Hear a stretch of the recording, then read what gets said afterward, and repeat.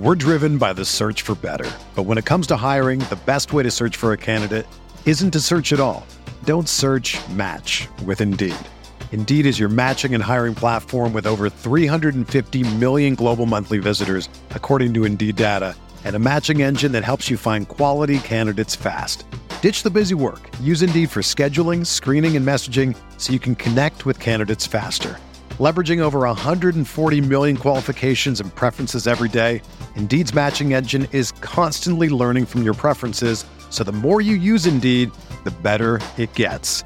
Join more than 3.5 million businesses worldwide that use Indeed to hire great talent fast. And listeners of this show will get a $75 sponsored job credit to get your jobs more visibility at Indeed.com/Blue Wire. Just go to Indeed.com/Blue Wire right now and support our show by saying that you heard about Indeed on this podcast. That's Indeed.com/Blue Wire. Terms and conditions apply. Need to hire? You need Indeed.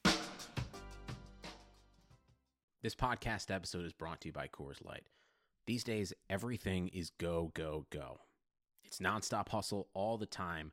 Work, friends, family, expect you to be on 24/7. Well, sometimes you just need to reach for a Coors Light because it's made to chill. Coors Light is cold lagered, cold filtered, and cold packaged. It's as crisp and refreshing as the Colorado Rockies. It is literally made to chill. Coors Light is the one I choose when I need to unwind. So when you want to hit reset, reach for the beer that's made to chill. Get Coors Light in the new look delivered straight to your door with Drizzly or Instacart. Celebrate responsibly. Coors Brewing Company, Golden, Colorado. Welcome to the Arsenal Vision post-match podcast. Well, Perez has got the better of it, and he looks to get the better of Schmeichel, and he's done it. Wilshire's going to fall here for Alexis Henry,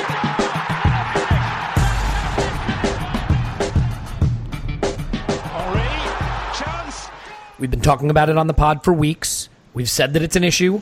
We said that it's something that had to be sorted out. Get the key players connecting. Get the star men involved, and that's where the goals are going to come from. We will discuss Francis Coquelin supplying Olivier Giroud and more on this edition of the Arsenal Vision Post-Match Podcast. My name is Elliot Smith, and you can block me on Twitter at Yankee Gunner. Yeah, I mean, what more can you say? You finally get Coquelin providing the through balls and Giroud getting on the end of moves, and it bears fruit. And that's what we've been banging on about, and we're going to bang on about it some more with Tim. You can find him on Twitter at Stillberto. Hello, Tim. Hello there. And Clive. He is on Twitter at ClivePAFC. Hello, Clive. Hello, hello. Hello, hello, indeed. So, yeah, I mean, pretty much exactly what I hoped for. Giroud starting up front, Coquelin in the middle. What could go wrong? But it was a day of interest. And, by the way, this is going to be a tough pod to stay on track. We've got to discuss them demolishing a ground that I think is special to so many of us and that we hold dear in our hearts, a place where we routinely win the title. We have to discuss, unfortunately, West Ham's tummy tickling that they rolled over for at the hands of Liverpool. We got all that and more, but let's start with our game. And it was great to go visit the Orcs and condemn them to the fires of hell where they belong. Tim, when you observed the lineup, were you concerned? Yeah, absolutely. I was very concerned by the combination of Coquelin and Giroud. I thought at the time, oh no, this is Arsene going into his shell. This is because he thinks, it's Stoke are physical. I'm going to put two players who are a bit physical in there to try and cope with it. And I don't think Stoke really are that team anymore, but certainly not to the extent that they used to be. And I thought at the time it struck me. I'll be completely honest. I thought it was kind of a product of fear, bringing those two in. I expected, the odd change here or there. He's not going to keep picking the same 11 for every game. I think, particularly where we had, a midweek game and a tough game against Everton in a cup final. I always thought he'd move things around a bit, and we had, two tough games before that. So I kind of expected to see Ramsey on the bench just because I think he said something in the aftermath about, looking after one or two players. And we know what Ramsey's hamstrings are like, and this was going to be another kind of physical game. And I don't mean physical in the sense of Stoke kicking lumps out of us. I mean more in terms of athleticism, shall we say. So I guess I kind of expected that. And, maybe he was looking after Welbeck a bit in bringing Giroud in. And I don't know, maybe he was thinking, well, Stoke will look to get us on the set pieces, so maybe Giroud's quite handy to have around. So I was a little bit concerned. I think I expected to see one of those two, and I think I expected it to be Coquelin. And I guess I was slightly less troubled by Coquelin's presence than Giroud's, because I thought, here we go, we're just going to wallop the ball up to Giroud, and if there's one thing that those Stoke defenders will be completely comfortable with, it's us walloping high balls up to Olivier Giroud. And I think he's always, don't get me wrong, most of the team have, but he's always been particularly poor at Stoke, I think, in the past. So I was quite concerned about seeing him up front. But and the rest of the team, I think pretty much picking itself at the moment. But I mean, I'm sure we'll get onto this. I mean, Giroud was perfectly fine. We didn't end up just walloping high balls to him all the time. I think we were getting we've been getting a lot of joy lately getting our wing backs round onto the back post, and maybe they were thinking, well, if we're going to put some crosses in, then maybe if we occupy them with Giroud, then Nacho coming up on the back post, it was a move we used quite a few times. So we didn't use Giroud in that way, and he scored twice, but other than that was fairly 7 out of 10, fine. But I mean, Francis Coquelin, I've never been his biggest fan nor his biggest detractor. I think I've always just thought, yeah, fairly good, maybe slightly limited player, is good at what he's good at and is bad at what he's bad at. But I never expected to hear myself say the sentence, that was a complete midfield performance from Francis Coquelin in both the destructive and the creative sense. His passing was excellent. And I think a lot of that is to do with the wing backs. They give us constant width. They allow Alexis and Ozil to come inside and pick up those spaces, and that gives the fullbacks a choice. Then they've either got to come in and follow those guys and leave space for the wing backs, or they've just got to leave them alone. And that just opens up a couple of passing lanes for Xhaka and Coquelin, and I expected Xhaka to avail of that, as he has been in recent weeks. I didn't expect to see Francis Coquelin do that in quite such an accomplished fashion. So that was a lovely surprise, to be quite honest with you. Yeah. And I think another thing that happened in this game, that's happened in the last couple, is that Wenger stopped trying to do that thing where the two midfielders swap, where one of them drops back to collect and one of them goes forward. Again, in this game, it was very, very defined roles. Xhaka stayed collecting the ball off of those off the centre backs, and Coquelin, did the Ramsey thing and went forward, and he stayed with that. Those were very, very defined roles. They weren't swapping round, and that's really good, because again, with the wing backs with three centre halves, that gives Petr Cech an extra option, and then what Stoke constantly had trouble with was every time the ball was rolled to one of our centre halves, they had a choice to either drop onto Granit Xhaka or go and mark the wing back, and they couldn't do both.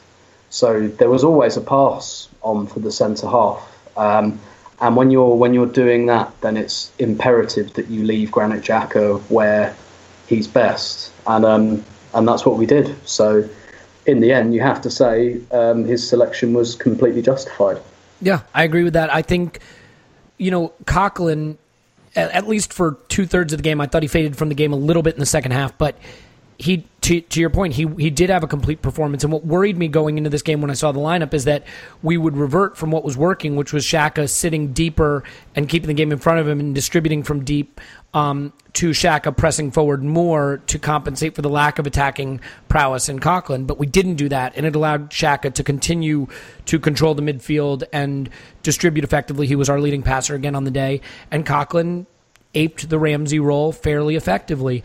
Giroud had a weirder day, I think, in the sense that he popped up with two center forward poachers' goals, great movement in the box, and it was about the only two things he did in the game. But two very important things. Tim, I will say your answer was quite as comprehensive as the performance, so thank you for that as ever. So look, a big key to this, Clive, was the performance of the wingbacks, and I think we've all known that Nacho Monreal can probably feel pretty comfortable that he is the superior option to Gibbs at this point. With all due respect to Kieran Gibbs, he just doesn't have the game for that role. And the thing that I think a lot of people were worried about was losing Oxlade-Chamberlain, who had been so dynamic from that position. But this was really Hector Bellerin's best performance in ages for us. He seemed much more confident in his role from right wing back, maybe knowing that Ox was injured and not available, took some of the pressure off him to perform, knowing that, the job is his now, again, at least for the time being. He seemed to know his spacing in his role a little bit better than he had previously, and he was a lot more effective. For you, was Hector Bellerin one of the keys to the game? Yeah, both wing-backs were. This system is built on position. Right? I always felt that Arsenal were built on individual talent, and individual talent put into a certain formation, and we hope they'll thrive, we hope they'll dominate, we hope they'll win their duels. When I look at this system, I just keep thinking position, position, position. When we've got the ball, we make the pitch so much bigger, and we're pushing our athletes to the outside of the pitch and the top end of the pitch and then the bottom end of the pitch. So, okay, we didn't have him today, but, we normally have a running centre-forward in Welbeck. We have running wing-backs. And we've got good running centre-backs going backwards. So some of the physical weaknesses that we spoke about earlier in the season, we don't see them as much. There's a nice comfy scarf around the team at the back with the three defenders. And I just think he's giving the team a lot of emotional security. And Bellerin's, he's one of them. He's somebody we demand a lot from, even when he's 19 and 20. We demand him to be the best attacking fullback in the world. And the moment he has a bad game, people turn on him. Well, so he got into the Premiership Team of the Year last year as a youngster, and his top performances are so high potential that we just got to try to breathe and remember how good he actually can be. And like I say, I never doubted him for 1 second, never at all. And this formation suits him, and my view on the Ox. I think he can do that job. I don't think it's number one position. I think Bellerin is more suited, and he's a different player. He's not so much of a dribbler. He's got raw pace. He plays wall passes, and he's got good timings of runs. If anything, his game mirrors Theo Walcott more than Oxlade-Chamberlain, but obviously he's more defensive than Theo Walcott. But he's given us that dynamic out to in run, timing, first time low crosses. His crossing accuracy will only improve as he's getting to those more positions more often. And Monreal on the other side, I just think they dictate. I think when we first saw Monreal play wing-back, people said he couldn't do it, we should get Gibbs there. But he just fixed his style position, and Sanchez has fixed his. And now Monreal is a major threat. He's very cute at running the offside line. And his delivery is very, very calm in the last part of the pitch. Mm. So we're seeing a positional-based system rather than a talent-based system. And we're seeing a system that suits the majority of the players, and it makes them feel comfortable. So, it's really good to see. And obviously Tim's travelled the whole country, the whole season. I bet he's actually quite happy with that performance, but also doubly frustrated that we didn't get this level of dexterity and system to suit the team much sooner, so we can have a lot more to shout about by the end of the season. The story of the season for me is Antonio Conte making the adjustment he had to make after we beat them, and us failing to make our adjustment when we needed to make it for far too long. Arsene Wenger is fairly conservative. He just is. He likes to go with what's safe and what he knows, and I think it took a lot for him. Well, I don't think it did. It clearly took a lot for him to make this change, and it just came too late. Let me ask you something, though, Clive. I mean, without wanting to piss on our chips or whatever it is you say, is that a thing? Is that a thing you say? Yeah. Cool. Awesome. I'm getting it. I'm getting the hang of this shit. Without wanting to do that thing I just said, is it possible that we have seen some good performances in this system as a result of teams not contesting midfield? Obviously, we saw what Spurs did. They ripped us to shreds. I was surprised at how passive Stoke were, and they really gave us the midfield. And I think in any formation, we can kind of thrive when that's the case. Do you think there's some of it that's down to being given the middle of the pitch? Yeah, but then you've got to ask yourself, I think you're right. Then ask yourself why. Why are we getting the space in the middle of the pitch. And it's due to the size of the pitch that we're making, because we are pushing. Our defenders are dropping deep when we have the ball, and they're spreading wide. So you've got to go and mark them. And then, as Tim alluded to, what that means is you can't cut off a lane to Xhaka. You can't cut off the lane to one of the ball-playing centre-backs. You can't cut off the lane to one of the wing-backs. And then if you do manage to do all that, Ozil and Sanchez come deep, and they offer an option. So what this doing is, it's great for Coquelin, who's not very good at build-up play. He's thinking, brilliant, I can just focus on facing the right direction, getting the ball, moving it sharply, following my pass, and going into a tackle, getting it back, and just driving forward. Right? So that's great for him, because all his weaknesses on build-up play and receiving the ball in a half-turn, they've gone. Xhaka's thinking, well, if they press me, that's fine, but it's going to go to Bellerin, it's going to go to Ozil, so press me if you want, but we can get out from here. And then we've got Holding driving through into the midfield, running straight past Xhaka and then passing the ball anyway. So that's no problem. So Xhaka's thinking, well, no, if I stay here, eventually they're going to go and try to mark Holding, and I'll get the ball and I'll build the play. So what we're creating is a no pressure environment. Now what happened at Spurs? I thought mentally we didn't approach it correctly. I thought we were intimidated by them, but also I have a big thing that pitch is a lot smaller. We didn't quite have the ability to stretch the pitch in the same way, and I think we got pressed. But I don't think that happens at most grounds. I think Spurs are a unique environment. He say it doesn't happen at Wembley, so I'm looking forward to that. But I think it's down, again, position. It's down to the system. It's down to the area of the pitch that we're covering. And that's giving passing lanes and passing options to more players, which means we can't be targeted like we were before. When Coquelin and Xhaka play, we all know what happened. Everyone targeted Xhaka, and Coquelin sitting there like a decoy no one was falling for, and we criticised him until he got out of the team. So it just shows you what systems can do, how it can revitalise people. Yeah, that's entirely true. And I think, the one thing that this system definitely has done is it is shocking how easily the ball over the top was exploiting space in our back four. When our fullbacks were pushed up, people were bypassing our midfield with long balls, and if they had any kind of pace up front, there were 2-on-1s and 2-on-2s and 3-on-2s. I mean, it was incredible how quickly we were being counterattacked and how effectively. And I think not entirely, but almost entirely, that route to scoring on us has been limited and shut down by the back three. And that, I think, more than anything, has allowed us to play more of our game up the pitch because we are not as vulnerable at the back to the long ball over the top. Tim, there's no question that Alexis Sanchez can drive people nuts, but once again, we see just the kind of exceptional talent that he has. And I think he's really put his stamp on this team as being its best player, and at least from an attacking standpoint, the leader of the attacking part of Arsenal right now. And the pass he plays to Mesut Ozil is definitely the best I've seen this season. It's as good as it can be. You probably had a better bird's eye view from the ground. What did you think of the build up to that goal and just the pass that Alexis delivers to Mesut? Well, the build up to the goal, I've watched it back today because I was writing my column for the week this evening, so written about this a little bit. What's interesting, you watch the 20 seconds before, what we were saying about the pitch being wider. Bellerin and Monreal are both involved in the build-up, and they get the ball basically on the white line, the pair of them.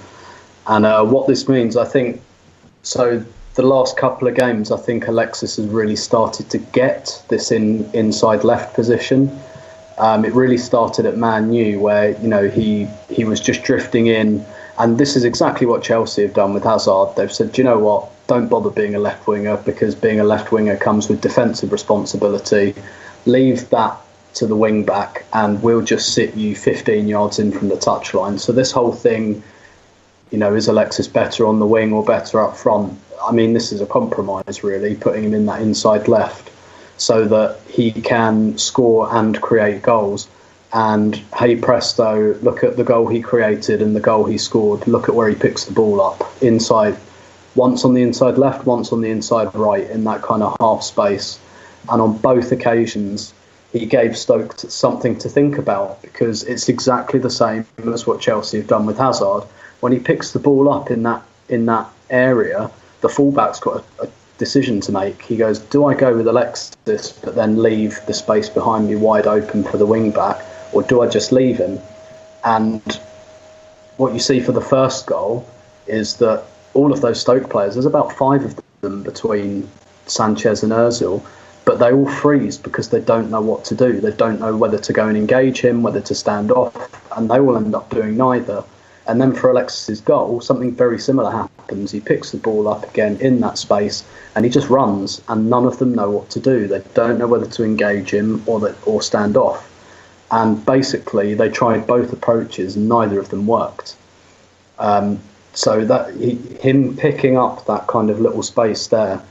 And what's interesting is that, you know, we've spoken a lot this season about getting Ozil and Sanchez closer together, and I think having them both in that kind of inside right, inside left, you know, it should do that on paper. I don't think we've seen that much of it until the last kind of couple of games. Because what would have happened a couple of weeks ago, because Ozil and Alexis actually exchange passes, so Ozil brings the ball to Alexis and then runs off. Now, a month ago, Alexis would have been 10 yards nearer over towards the touchline. So before he gets in a position to play a pass like that, he's got to dribble in field 10 yards and probably beat 2 Stoke players and then turn himself round. I mean, it doesn't take a genius to work out it's probably not going to happen. Mm-hmm. But instead, he picks the ball up, 15 yards inside between the fullback and centre-half kind of space. And that's a much more advantageous place for him to pick the ball up. He's in the left half space instead of the left wing. Exactly. And, that puts him and because, Wenger's been talking up his creative abilities this season, he obviously doesn't want to lose that. I still think there's a debate to be had. Is he even better another 15 yards in between the goalposts? But Arsene has talked a lot in recent months, actually, about how he's really developed the creative side of his game. And that pass was just absolutely outstanding. You watch it, it's like it's like a snooker ball travelling across the table. It's just absolutely threaded, and it's a wonderful ball. And the first touch from Ozil as well makes it, because I think pretty much any other player probably gets that stuck under their feet, and the irony, Tim, is doesn't end up in a goal. We saw just the other day when a ball was played to him on the right channel. When it came to his right foot, he did get it stuck under his feet a little, and this was played to the instep of his left foot, and you see the difference. Exactly. Yes. Exactly. And that touch really makes the pass. Not quite the same, as the Giroud Scorpion kind of goal, where actually when you look at it, it's a slightly wayward cross from Alexis. But, Ozil still turns that into a good pass, first of all with the run, and it shows you that he really trusted Alexis to play that ball, because he knew, if you're Ozil on that pitch and you look forward when you're making that run, there's still 4 Stoke players to travel past. So you've got to really trust that the guy on the ball is going to A, see you, and B, be able to deliver. So that shows you the connection they have and the trust they have. And it was just an absolutely fantastic piece of play from beginning to end. Yeah. You can't get upset at a player losing the ball 15, 20 times a game if 2 or 3 times a game, that's what he's able to do if you give him the freedom to try those things. And I just think, for all the great tactical explanation you described, Tim, of how the system and how the spacing and how the position of Alexis changes the angle of the attack and his passing lane and all of that, none of that stuff is something we're discussing right now if he doesn't have the absolute stupendous quality to play that ball.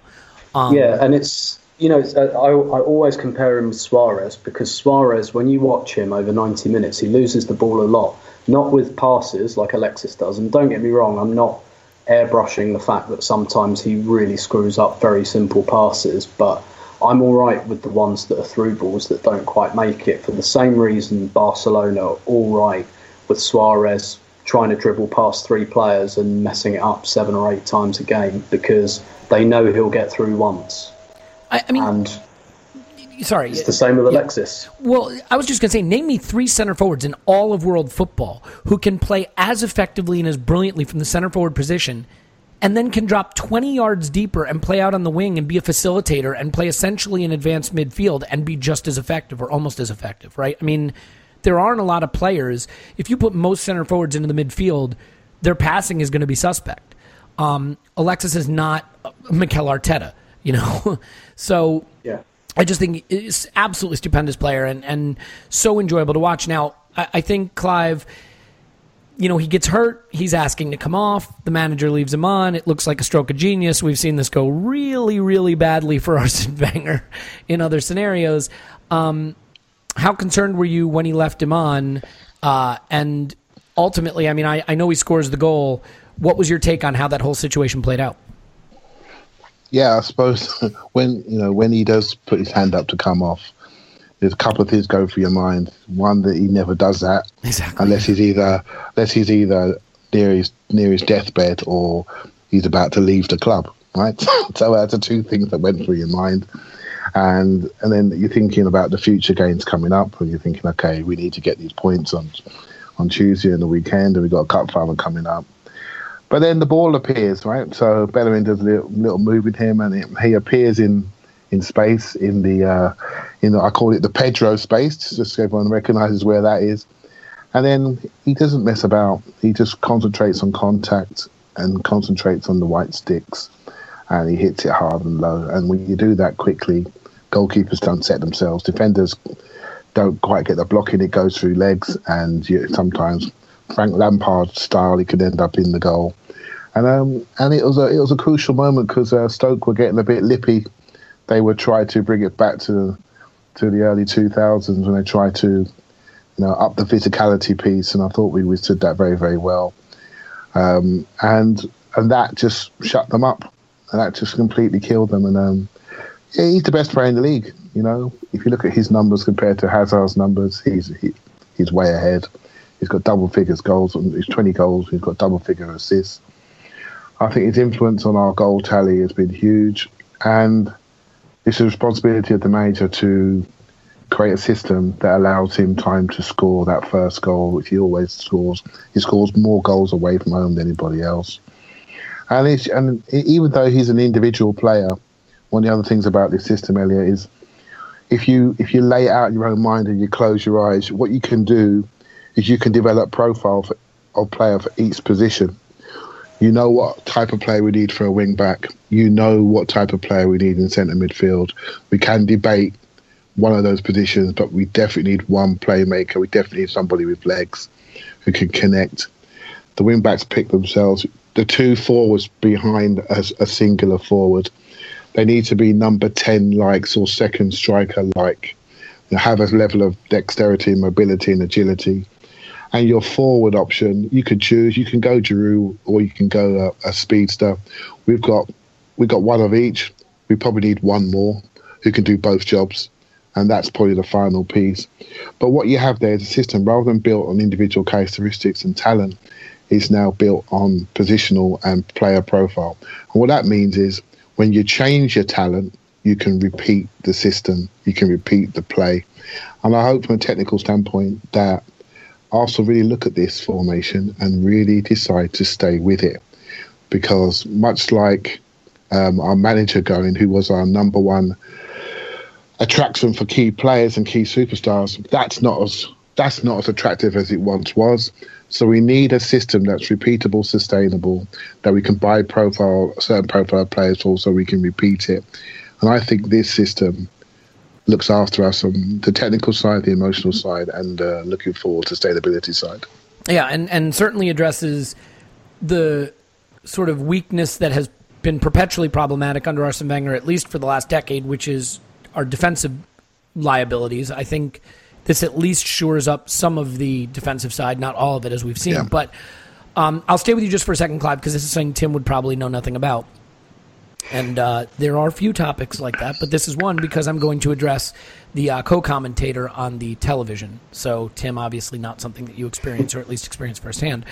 But Pleat was, I mean, I don't know what he was. He was like a a bleeding goat on TV. I don't know what he was on about, but it really impacted my ability to enjoy the game. I don't usually get bothered by the co-commentators, but you've got Crouch who scores with his hand, just flatly denies that it was with his hand. Then when he's told basically it was with his hand, he says it's clever.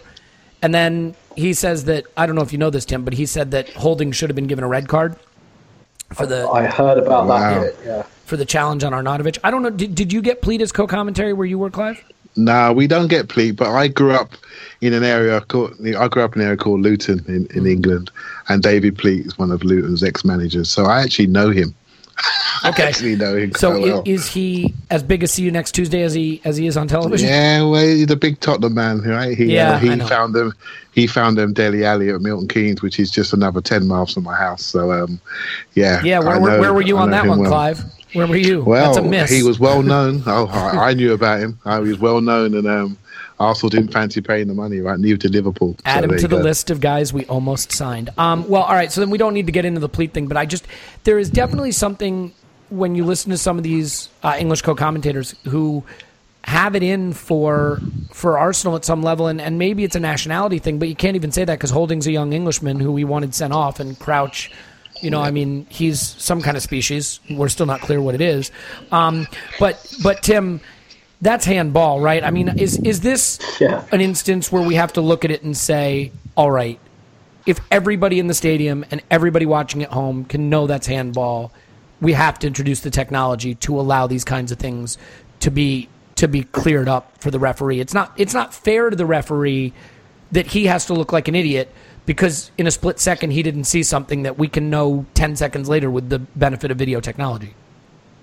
Yeah, I was at the other end, so I didn't see it at all. I must say, I can perfectly understand why Mike Dean didn't see it. His hand was basic. I mean, I don't even know why he handballed it because the ball was going straight onto his head, and it was a really weird reaction from him to actually put his hand on his forehead at the time because his head was going to get there.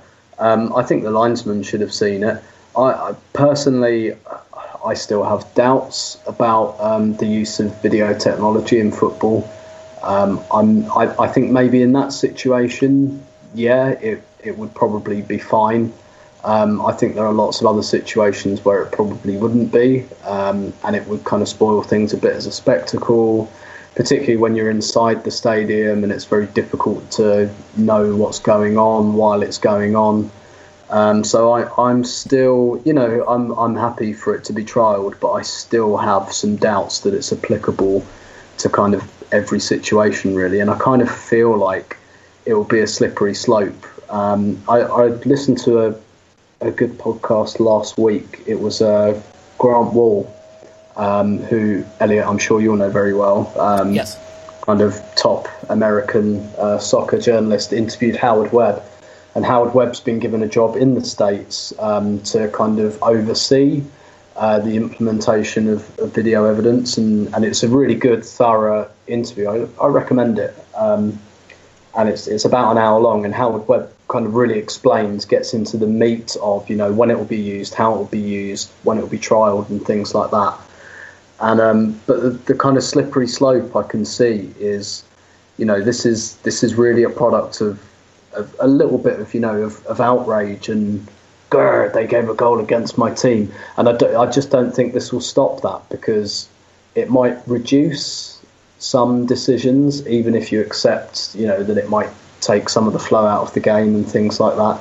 But I just think it's quite a slippery slope because I just don't see people being happy if say that goal from Crouch is disallowed by video evidence, and then Arsenal go up the other end and score from a corner that shouldn't have been a corner, then Stoke will say, well, how come our goal was disallowed by video evidence, which Arsenal have been able to avail of, but we've not been able to avail of for an equally bad decision or poor call. And I don't think people will ever be happy, and I think it might end up being a slightly slippery slope. It might not. I might be completely wrong, and I'm not absolutely 100% no, this cannot happen. I think quite a lot of thought has to go into this, and I think it is.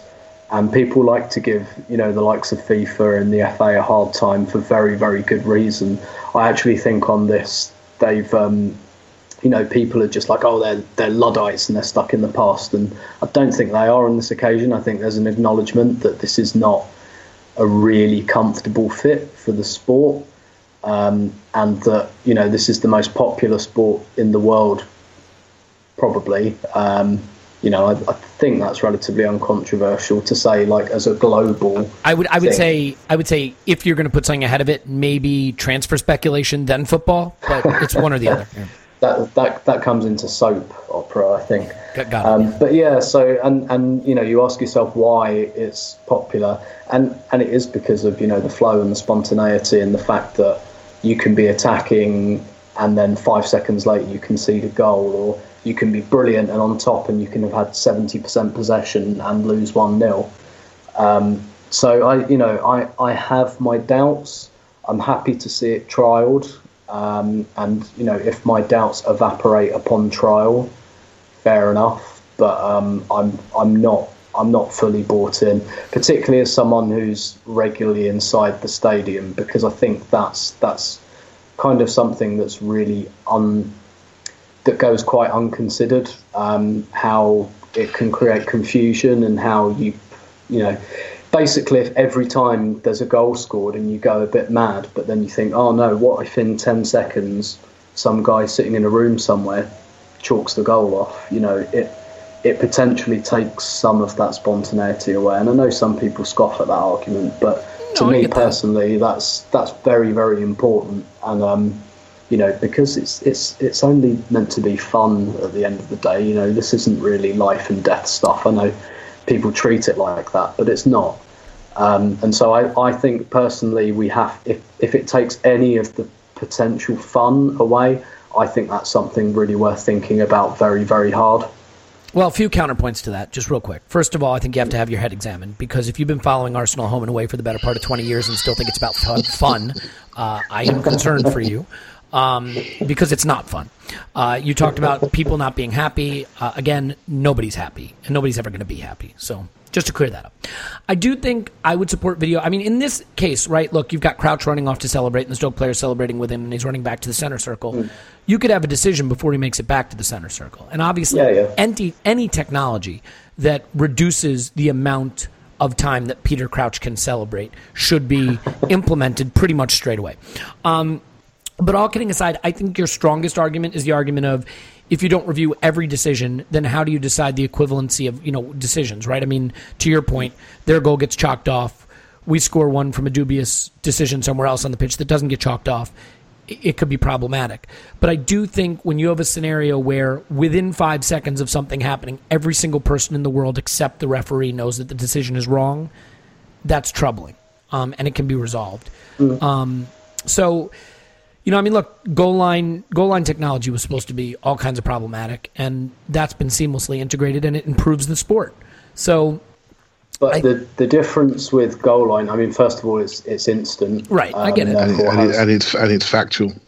And it's factual, yes. Yeah. It's not subjective like a lot of the rules are. The other thing I'd say about that, the other point about that is, it's been in for 3 seasons now. It's not been used once in an Arsenal game yet.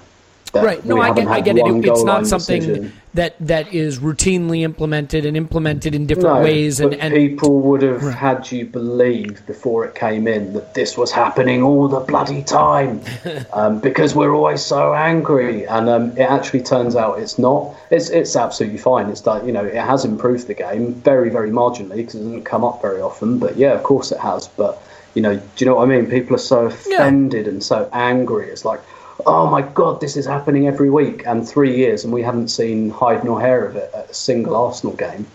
I don't think these things happen as often as people think they do. But yes, that in itself is not an excuse to not try and make improvements. Yeah, I mean, look, if you can improve the game without disrupting it, you do it. And I guess the question is, how do you do that? And I think there is an answer for it that incorporates technology a little bit more than it is right now, but we don't need to solve that problem right now, because as far as I'm aware, none of us are on the PGMOL or FIFA or any of that stuff, because we don't have envelopes full of money stuffed under our doors. So Let's move on. Clive, quick word on Rob Holding. First, just the performance where I thought he had a few wobbles, maybe positionally. We're seeing a little bit of the youth and the inexperience, but overall solid enough. And then just on the poetic justice of him breaking Arnautovic in half. Yeah, and we all liked that, didn't we? Arnautovic has caused us a lot of problems in the past. And on Holding, you know what? It really is. He's looked good from almost day one. And I did have a look at him and Chambers in there was an under-21 tournament last summer. So when we knew we were buying him, they played together at centre-halves for England under-21s. And I felt then he was better than Chambers. He looked taller, stronger. He looked a bit quicker. And he was meant to be the junior partner, and to me looked like the senior partner. And he's come in and done well straight away. And every game he's played, I feel that the Arsenal fans are desperate for him to do well. They're desperate to shower love onto a young English player. And I really feel concerned that, it was only a little while ago we were killing Bellerin. And last year he was walking on water. We do have a way of building them up. And we're not the only ones building them up and then smashing them down. But even within this purple patch of form that he's had and how he's made the fans feel and how he's impact and influence the team, he's had a couple of moments that could have gone wrong and could have conceded goals and could have caused situations which could have maybe coloured people's views. But you can't deny that, a £2.5 million signing. I mean, what potential? I mean, he's got such ability on the ball. He's actually, if you look at some of his Bolton YouTubes, he's got a lot of swagger on the ball. There's a lot more in there that he hasn't shown yet that he will show once he feels comfortable. He can really stride out. He's got tricks. He's got turns, and he can play off both feet. He can play both sides. Yeah, there's a lot more to come there, and we just got to hold our horses a little bit and hope that he gets through the next couple of weeks in good shape. And hopefully he has a good cup final if he does play and comes through with his reputation intact, because the next couple of years could be very exciting for him. Did you see the video on the internet? Which one? The video on the internet. I don't know which one. There's more than... Oh, yeah, there's lots of videos on there. I always forget that. Yeah, sorry. No, not the one where the guy puts his fist up or the one with the... No, never mind. No, it's a guy from it's a guy from the stands shouting, "You're better than Stones," and he cracks a little smile after the game. But at the moment he is, but we all forgot about John Stones. We all forgot about Callum Chambers. That's the life of the football fan. Well, we better not forget about him, because he's going to turn into Maldini and Cannavaro mixed together for the game against Liverpool next weekend. We're loving him right now, aren't we? After Alexis scores his goal, he points to the Arsenal badge and points to the ground, which some people have, I think, interpreted as he's staying. I think there's also sort of a Alexis Rorschach test involved in that. But did you spot that celebration move at the ground, and was anyone talking about it where you were? No.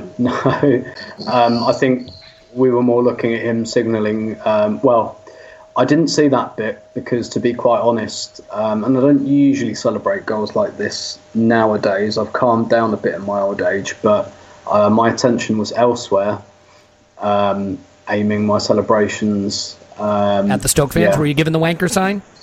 Yeah. Flicking V's? Quite a lot. It doesn't happen often nowadays, but what was really nice about this game was that, obviously it's really nice to beat Stoke away in front of all their prick fans. And but what was nice about this was that at first we looked like we were kind of coasting to the victory, which, don't get me wrong, would have been very nice. But when they got it to 2-1, and there was that kind of hairy 5 minutes, and actually the game got quite feisty, and so both sets of fans got quite testy with one another. So to finish them off while the atmosphere was quite hot was incredibly satisfying. That just made that just brought it all up a notch for me. But no, nobody was talking about that. He points at the ground for all of about half a second. I'm really not reading anything into this, and that's, he points to the badge first, Tim. He points to the badge. But I don't know. That just strikes me as an adrenaline thing. I think Giroud did it after both of his goals as well. It's just, of course he's staying. He's if you were him, why the fuck would you go anywhere? And, it just feels like with all that adrenaline, one of the things that most players tend to do is either beat their chest or take their shirt off because of, the adrenaline. And because they have great bodies. Well, of course, yeah. No, I would be expecting to see something far more performative if Alexis was indicating he was staying, particularly when we know, because the manager's told us, that the contract talks aren't going to happen until the season's over anyway. So what on earth would have changed, basically? So no, I'm not reading anything into that at all. I don't think any of us were. And by the time we were all kind of focusing on the Arsenal players again, Alexis was kind of looking a bit pained and signalling to the bench and then came off. So it was something one of the guys I went with brought up on the train afterwards, but I think it was because he read it on Twitter. Yeah. Quick question for you as well, Tim. Have you seen the video on the internet? The Arnautovic one? No, just the video on the internet. I've seen lots of videos on the internet. Cool. Just checking. But probably not what we should go into on this podcast. Hey, don't say that. The in-laws might be listening.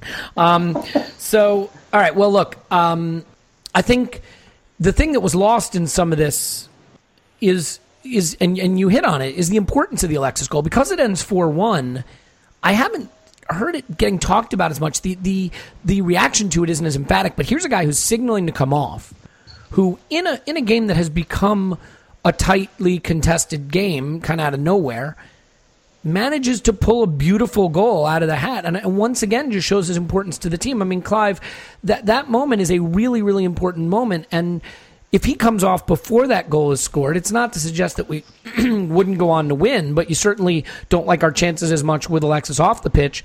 I mean, that is as much leadership and character. I mean, he gets criticized for throwing these fits on the pitch sometimes and for losing the ball, but that's leadership and character, having a player who's willing to step up when the game is back on the line, not feeling like he should still be on the pitch, but rise to the moment and score a goal.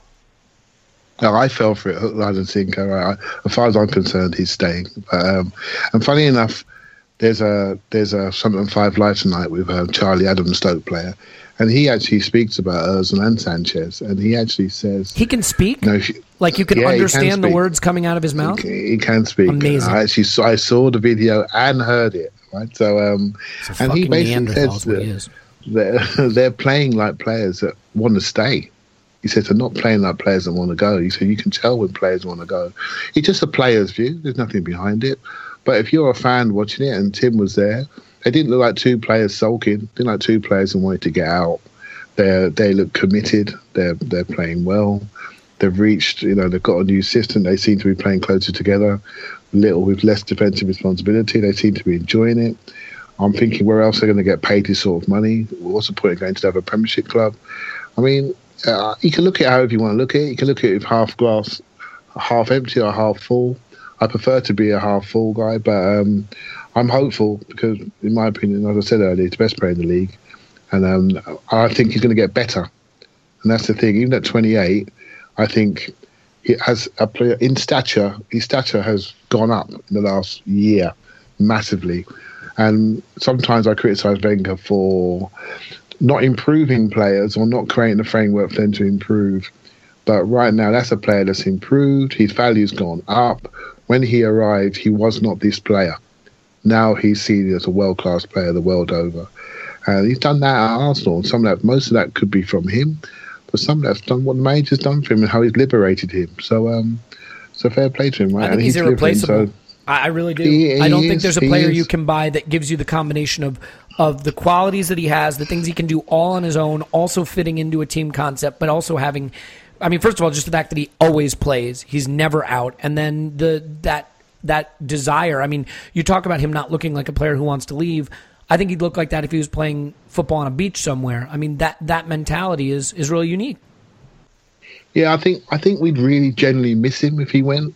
I think we've seen it before. We've seen with Van Persie and Fabregas and Henry. Henry we all knew it was going to happen. Vieira, we all knew it was going to happen. Fabregas, maybe a year too soon, but you know what? It seemed to make sense. Van Persie, well, it was just pointless the way he left. But you know what? This guy, he's got a lot. He's got a lot. He's got a lot of ability, and I think it's going to be hard to replace his assists and goals and work ethic and influence on the team. That's a big time player, and I hope we can do something. I really do. If we don't, it's going to take a massive signing. It's going to take probably 2 signings to replace him. We're going to have to get somebody who can play centre forward and left wing. That's what he's doing. Yeah, look, I mean, in the end, we made the points extra safe, a little icing on the cherry on the top, and Giroud finishes off a pretty sweeping Arsenal-esque move. And just for a day, it felt like, gosh, our Arsenal is kind of back. We kind of look like Arsenal again. And I think the problem is then Liverpool go and tonk West Ham, who look like they're on the beach already. And you just have this, you can't help but have this feeling of regret that we just didn't try to make some adjustments sooner in the season, as it does look like we are going to be playing in the furthest reaches of Europe, if that even exists anymore, next season. I think there's a lot of ways we can go with this. Tim, real quick, is there a more social media savvy former Arsenal player than Lucas Podolski? No. Have you seen his latest trolling Spurs fans on Twitter? Yes, I have. Yeah. Has one player ever done so little in the shirt to achieve so much adulation from the fans? Yeah, he has a very smart PR team. I'll give him that. But that's not really what we need to talk about right now. So I guess, a couple of things just quickly. Any hope at all for Burrow to do the job on the final day? A little bit. Not much. I think it's unlikely, but it wouldn't enormously surprise me. Not enormously, because this is exactly the sort of team that Liverpool have had trouble with, particularly at Anfield this season. I think the thing is, actually, Liverpool made a little tweak to their formation on Sunday. I really thought they were going to drop points against West Ham. I remember you saying I really thought that if we put that pressure on them, that they looked like they'd been feeling the pressure in recent weeks. But, Klopp reached for a bit of a change. He played a diamond. He played Coutinho much deeper. And because basically they were trying to play a formation that needs Sadio Mane, and Mane's not been there. So they've been relying on individual kind of bits of magic. But I think that kind of tweak against West Ham might just be enough to get them over the line. But it depends how much the nerves come into it, and a lot of it also depends on how much Middlesbrough are going to put into it. And you can't be too hopeful on that really, because they've not. There's no sign from Middlesbrough that they're going to go there and really put up a fight. No. So it's not, and we've got to do our business as well. So it's not beyond the realms of possibility. I'd probably give it like a, I don't know, maybe 10% chance maybe of it happening. So I've not entirely given up on the idea, but yeah, I think it's really unlikely. I think we've just run out of games, really, to be honest. If there are another 2 or 3, then maybe we'd do it. But yeah, I think Liverpool going to just about have enough to get over the line, unfortunately. It's starting to look really, really stupid that we lost at home to Watford. I think there's a lot of games we can think of like that. Well, yeah, getting dominated by Palace didn't help. Losing to Liverpool on the opening day, in particular, was bad. After leading 2-0, was it? Yeah. If that's a draw, even it's good enough. I know it's maybe both Liverpool games. Both Liverpool games. We weren't prepared for the first one, and we had a dressing room meltdown before the second one. Right, we lose home and away to Liverpool. Yeah. You ask yourself, do we deserve to finish above them? And I'm not sure we do. I think it's interesting because if you look at it, basically we get 1.9 points per game in the Premier League every season. That's basically what Arsene Wenger achieves. And as terrible as this season has been, it looks like we're going to do almost exactly that again. Arsene's problem isn't that he's getting worse. It's that he just can't seem to pull a positive variance season out of the hat, if you see what I'm saying, right? Like, he's set a great floor, and he's hit that floor every season, but the problem is his ceiling is his floor. He's just tremendously consistent. And consistent. Go ahead. Yep. No, I was going to say something needs to change, right? So I'm not just. I know it sounds obvious, but with the potential of the Europa League, I'm hoping we just give that competition up and just have a Europe-free season. And so he can focus on collating points in the Premier League, because it's been about 5 out of the last 6 seasons we've not really started the season on time. We don't do our transfer bids on time. We don't treat points in August and September at the same weight as we do in November and December. But points are the same, right? And we don't accumulate them professionally. So we always have our emotional meltdown after Champions League's exit. It takes us 4 or 5 games to come back, and then we have a strong run. This time it took too long to come back to our emotional state, and it's going to cost us.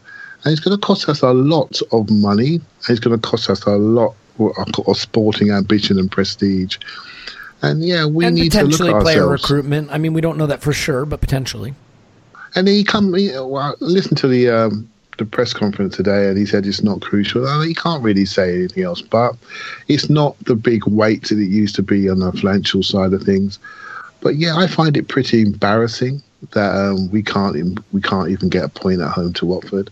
And yes, every team loses games, and we're no different.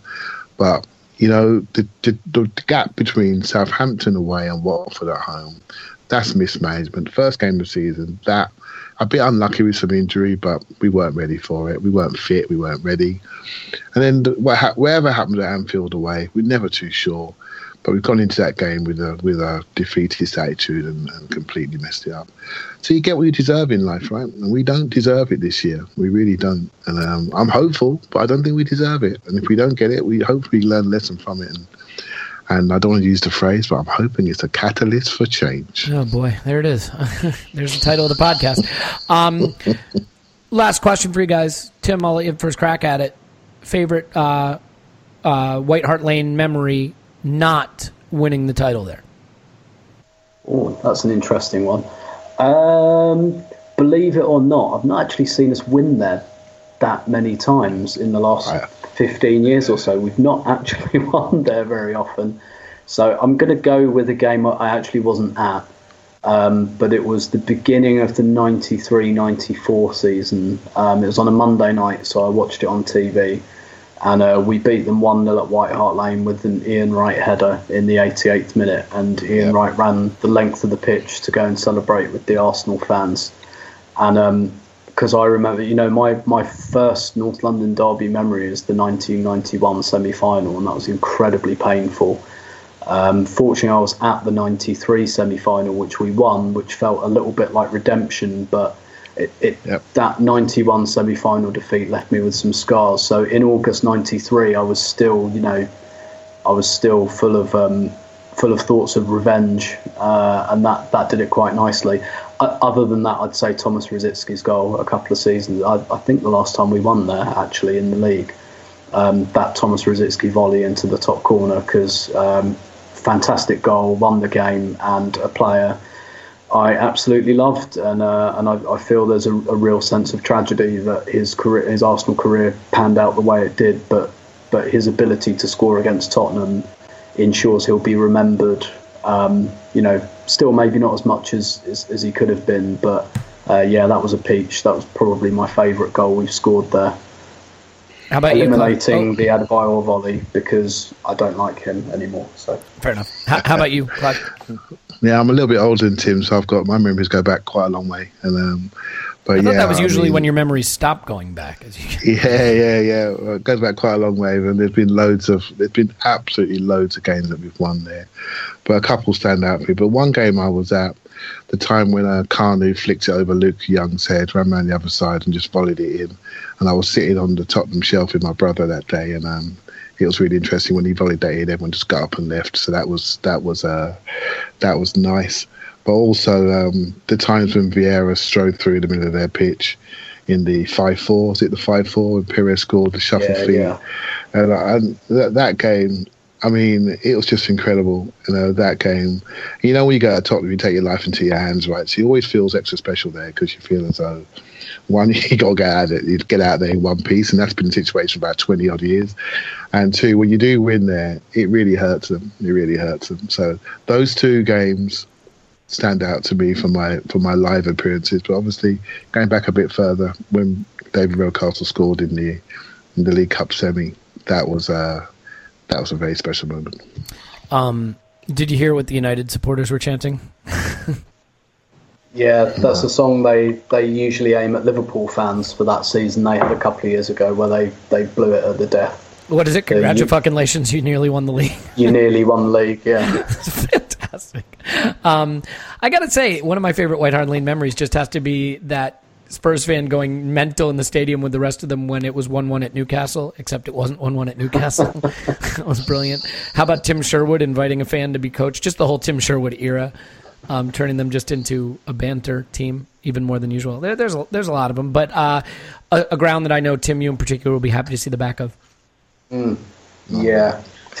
No more. Although I'm not expecting the new one to be any better in that respect. Maybe not. Still gonna be that same walk to Seven Sisters, Tim. It's the same walk, right? Exactly. So maybe they'll go into administration before it ever gets finished. Come on, you guys. There's where there's a will, there's a way. To dare's to do.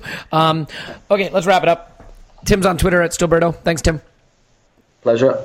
Clive's on Twitter at ClivePAFC. Thanks, Clive. Thank you very much.